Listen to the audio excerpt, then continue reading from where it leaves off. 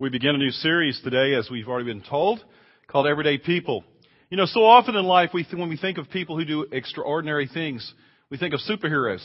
You know, recently in the movies, there's been people like Spider-Man who had the ability to, wouldn't it be cool to be Spider-Man? I always thought that would be one of the coolest things to swing, between buildings. And I like roller coasters, by the way, so it's kind of cool, that feeling you have, when you kind of drop and things. That would be cool. But he has a special ability because he was bitten by a spider. And then there's a whole group of kind of people that had extra special abilities. They're called X-Men. That was kind of they got different kind of abilities and can do extraordinary things. And even there's some people in the movies that can do extraordinary things, even though they don't have special abilities, but they always have special resources, like Batman and Iron Man. Both have incredible resources available to them. Plus, they're real smart, and they can do some stuff that nobody else has. They're not just everyday people. They're kind of extraordinary people that do things. But the reality is in Scripture so often what we see that's clear to us is that really God uses people who are just everyday people to do His will. He uses everyday people to do extraordinary things throughout Scripture. People that aren't necessarily people that have no superpowers. They don't have extra resources. Matter of fact, they're not necessarily smarter than anybody else. They're just people who are willing and available. And we're going to be talking about those people over the next 4 weeks. Different staff person each week will be taking different people. Today I want to talk about probably one of the most ordinary and most everyday persons in Scripture. His name was Gideon. Now Gideon is kind of an interesting guy because when we first see him, he's not exactly somebody you think is going to be a real leader. But God uses him in an extraordinary way. If you have your Bibles this morning, you might want to turn to Judges chapter 6. And we're going to be looking at some verses there in chapter 6. We'll also have it up on the screen talking about this. In chapter 6, verses 1 and 2, we're introduced to the situation that was going on. It says, "Again, the Israelites did evil in the eyes of the Lord. And for 7 years, God, gave them into the hands of the Midianites.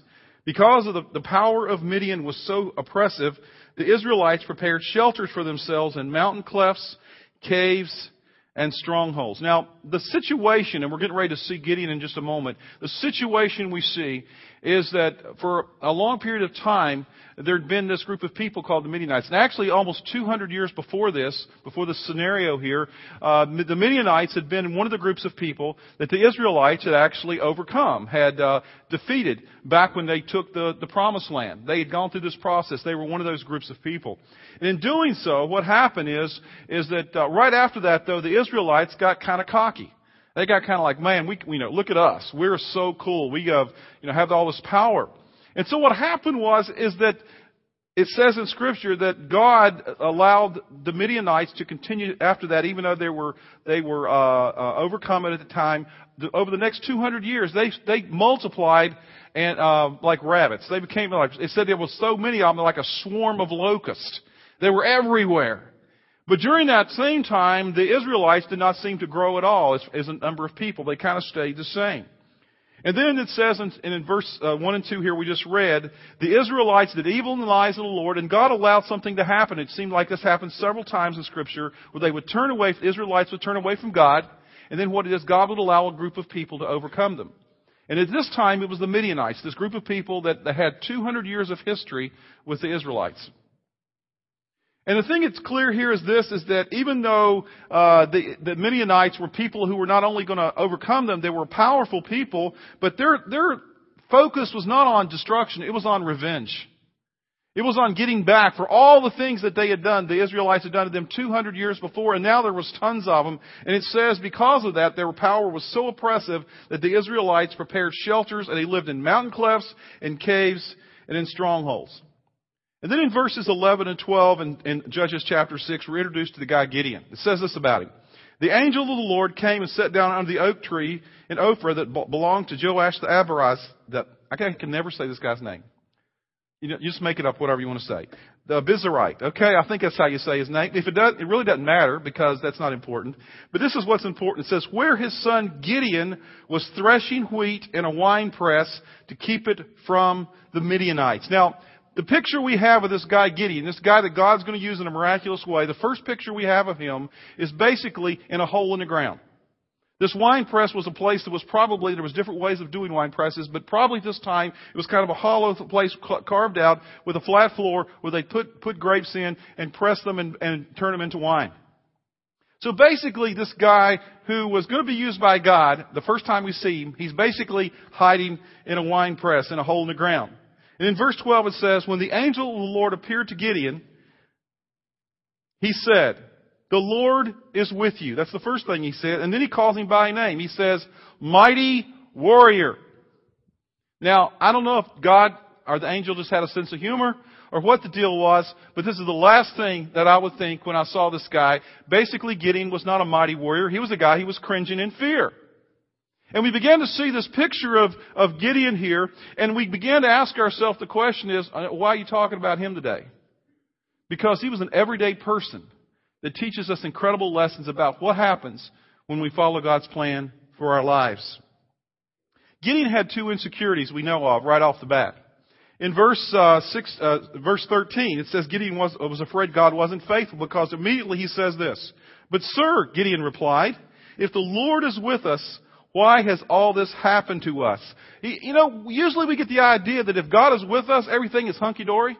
Everything is fine. Everything is just going to be perfect in our lives if God is with us. So Gideon's first question is, why in the world are we in this situation? Why are we all hiding in cliffs and caves and doing all these things? If you really are with us, I just don't believe that. I don't see that right now. But the fact was, God was there and He was with him. We've had these last 7 years of bad stuff, he says, and we're not sure that you're with us. And the second insecurity that Gideon had was he was afraid he wasn't good enough because he says, calls him mighty warrior. And in verse 14, we're going to come back to in a minute, ask him to do something. This is Gideon's attitude about himself. But Lord, Gideon asked, how can I save Israel?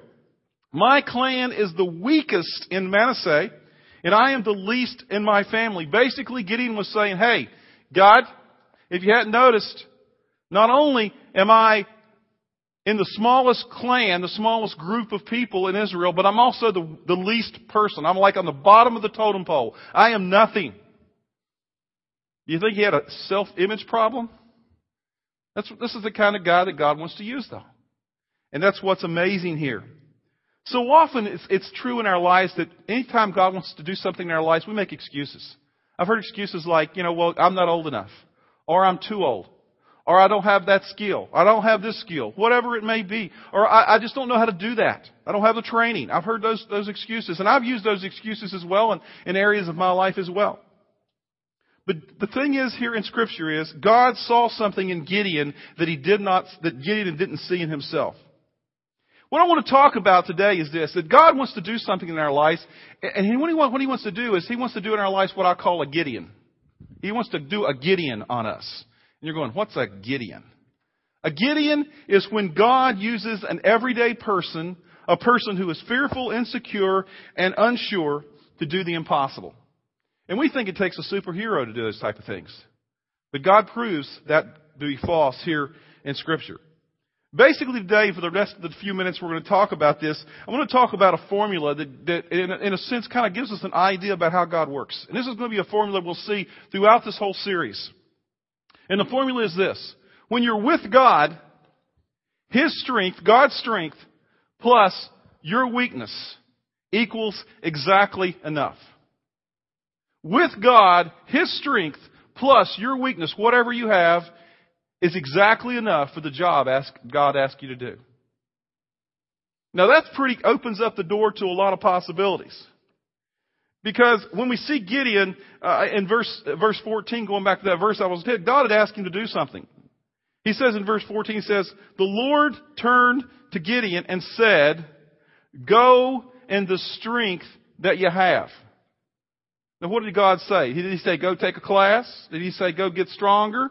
Learn to talk better? Get a little older? No, He said go in the strength that you have. The part of that formula was this. God says, with God, God's strength plus our weakness, whatever you have, whatever stage of life you're in, if God calls you to do something, it's going to be enough. And then He says, and what I want you to go in the strength you have and save Israel out of Midian's hand. Am I not sending you? I want to tell you the truth, folks. All of us have fears. I've been up speaking before people every Sunday just about for the last 20 plus years. And I want to tell you, every week I get nervous. Every week. I get nervous to get up here and do this. Matter of fact, I don't show nerves in the same way. You know that I have not sat down in a chair since 7 a.m. this morning? You know why? Because it's nervous energy. I got to walk around. I got to, just walk it off. And I'm thinking, and I usually don't sit down till I go home. And then I always wonder why my legs hurt so much on Sundays. I'm thinking of, I thought about, hiring a chiropractor or masseuse or something, every Sunday after church because my legs kill me. And then I realized, I'm standing up for 5-6 hours because it's just nervous energy. I stand up when I study for Sunday mornings. I just do that. It's part of the nervous energy that I have. It's the part of the deal is I'm fearful. But I understand this for the last many years. I have people coming to me all the time, going out the door, and you say nice things. And I'm glad you say nice things. It's better than saying bad things. But the deal is people go out the door and says, Pastor, that was so, you really spoke to me. And I'm going, what part spoke to you? Then he'll tell me something. I'm going, and I don't say this, but sometimes I'm thinking, I don't remember saying that. And I'm going like, well, okay, it's my weakness and God's strength is exactly enough. And they get exactly what they need because God's the one in the equation that meets the need. We have to realize that God wants to use what we have. And this story of Gideon is a perfect story to show that because verse 16 says, the Lord answered, I will be with you, and you will strike down all the Midianites together. That was the task he gave to him. He says, Gideon, this guy who's in a wine press, is in a hole in the ground, who's hiding, who's fearful, who thinks he's nothing. He's the least of the least. He says, what I want you to do is I want you to be the leader of the group of people that I will send out to overcome this group of people who have been oppressing you for all these years. He's not the person that you would think. He doesn't have any superpowers. He doesn't have any real special abilities. He's just an everyday person. And for the remainder of Judges chapter 6 and chapter 7, it goes through a story. I'm not going to read all that today, but I just want to encourage you to read that, chapter 6 and chapter 7 this week, and think about all the things that are here in this story that talk about the things I'm going to point out here just really quickly this morning. After God gives Gideon this task to do, Gideon kind of begins the thing that we do. He begins to say, well, am I really up to the task? God, are you really in this? And so, over the next few verses, basically Gideon throws out 3 tests to prove that God really is who he says he is and that God is really in this. First off, he says, I'm going to make this meal and I'm going to put it on a rock and the angel touches it. You read in verse 17 and following and something happens with that. God passed that test. And then the famous test that if you've read scripture before, you know about. At the end of chapter 6, Gideon does this really strange thing. I don't know how he came up with this test. And if I was testing God, it'd been something more dramatic. Like part the Red Sea or maybe the Illinois River. I don't know. Or do something dramatic to prove that you're really God. He says, what I want you to do is I'm going to prove, God, I really believe that you want me to do this, but just in case to make sure so I'll be more secure, what I want to do is I'm going to take this thing called a wool fleece and I'm going to lay it on the ground on the threshing floor there. And what I want you to do tonight while I'm sleeping is I want you to, when the dew comes, you know how dew works? It works the same way around here it does in Virginia, I found out. When it comes, it's everywhere, Dew's on the ground when you get up in the morning. It's wet everywhere. He said, what I want you to do is I want you to have just the fleece wet and everything else around it dry. And God, when you do that, I'll prove to me that you really are in this and that you really are God. And so guess what happens? That morning he wakes up, he looks, he goes down to the threshing floor and everything around it's dry, but the fleece right there in the middle of the floor, he picks it up and he wrings it out and he probably has a gallon of water in that thing. And you think, okay. God's serious about this. And then Gideon says something strange. He says, well, God, just one more test. You ever done that with God? God, I kind of believe it, but just one more test. I want you to do the reverse thing now. What I want you to do now is I want you to have everything around it wet and the fleece dry. So the next morning, that happens. Fleece is dry, everything else is wet. So he finally believes that God is who he says he is. He's really with him after all these little tests that he has. So often we question God and we ask God, if you really want me to do this, just do this for me. You ever made deals with God? Sure you have. Something happens in your life and you pray, God, if I really want you to do this, so if you do this, I'll do this. You kind of make deals. This is what, in a sense, is the test of faith that God is taking Gideon through to get him ready for the big task. He's teaching him small ways through this whole process of trusting in God. And so in chapter 7, it talks about, in Judges chapter 7, it talks about the big battle. God's given him this whole process to go through. And then he says he prepares for battle. And as he prepares for battle, the thing about it is that you would think at this point, Gideon's already had these things God's told him. He said, no, Gideon, with me, with my strength and your weakness, it's going to be exactly enough to do what I told you to do. So here's what I want you to do. I want you to overcome the Midianites.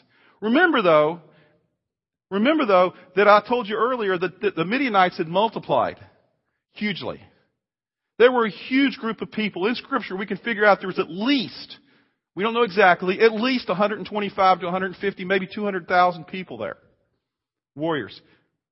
Because the Midianites and their allies were there together. A whole bunch of people. And it was this huge group of people there. And then God, to prove His faithful, He tests Gideon's obedience as well. And He says, okay, call out the people for battle. He puts up posters, I want you. And all these things, and he gets all these things going on, and get ready, and they come out of the woodwork, all the Israelites, and they count them, and it's 32,000. 32,000 Israelites are going to fight 150 to 200,000 Midianites. Odds don't seem too fair, but remember the formula. Whatever you have with whatever God has together equals exactly enough. But God does something strange to prove that it's really God. Because, it's possible that the Midianites could be having a bad day.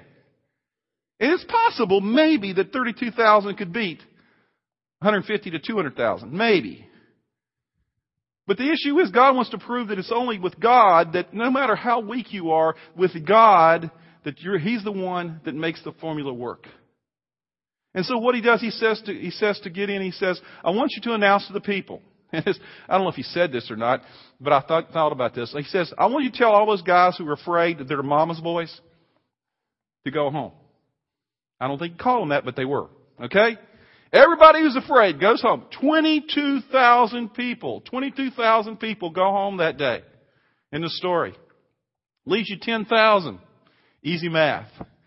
Gideon's probably getting a little nervous by this time, but the process is all of a sudden he's going, God says, Gideon, that's still not enough. We need to pare this down a little bit more. And so at that point, what he does is he does this thing that Chris talked to you about earlier, that this little test he does. He says, I want all your guys to go down to the river and drink. And when you go down there to drink, I want you to watch how they drink. Those who lap up get on their all fours and drink like dogs without really paying attention, I said, you want to send them home. And then those who pick it up with their hands and drink, I want you to keep them. And he ended up with only 300 guys. Just 300 against 150 to 200,000 people. God says, okay, Gideon, we're ready. You're ready to be used. You can listen, you can do it, because at this point, the only way this is going to get done is what? God's got to do it. Because it's physically impossible. There's no way the 300 guys, no matter how good of warriors they are, can battle that many people and possibly win. And so we read the rest of the chapter, and the amazing thing in chapter 7, and I encourage you to go back and read it, is this, is God, through the workings of that, begins the process in the Midianite camp to help them to understand, or begin to have doubts about what's going on, and start whispering and talking to each other and become fearful. And then that night when they carry out God's plan, which actually is the 300, all I had to do is get around camp, have lanterns, jars, break them, all this light comes on, they start yelling and screaming. The Midianites basically kill themselves. It's a giant massacre. God does it. You see, with God, His strength plus our weakness is exactly enough for what He wants us to do. God doesn't need you to be a superhero. He doesn't need you to have special powers. He doesn't need you to have, incredible abilities to be able to do something incredible for Him.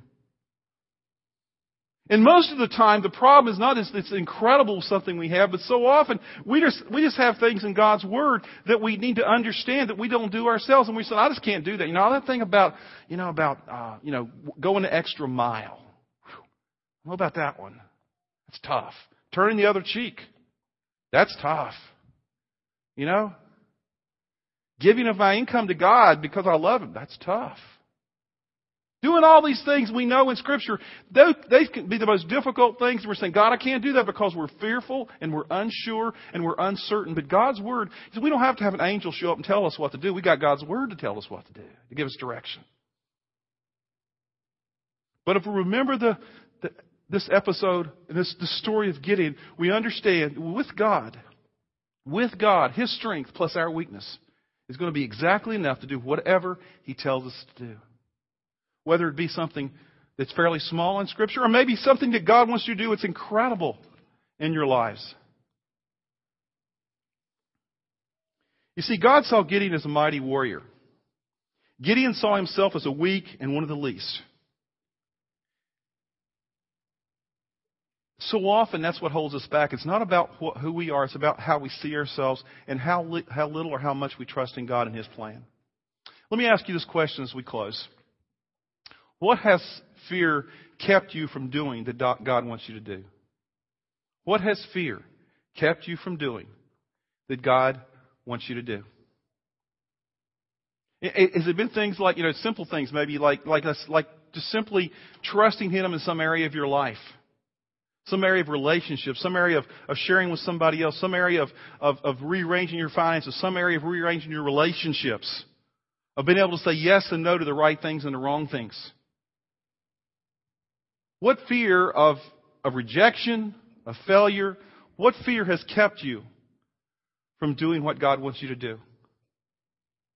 That's the first question to ask yourself this week. The second question is this: what are you going to do about it?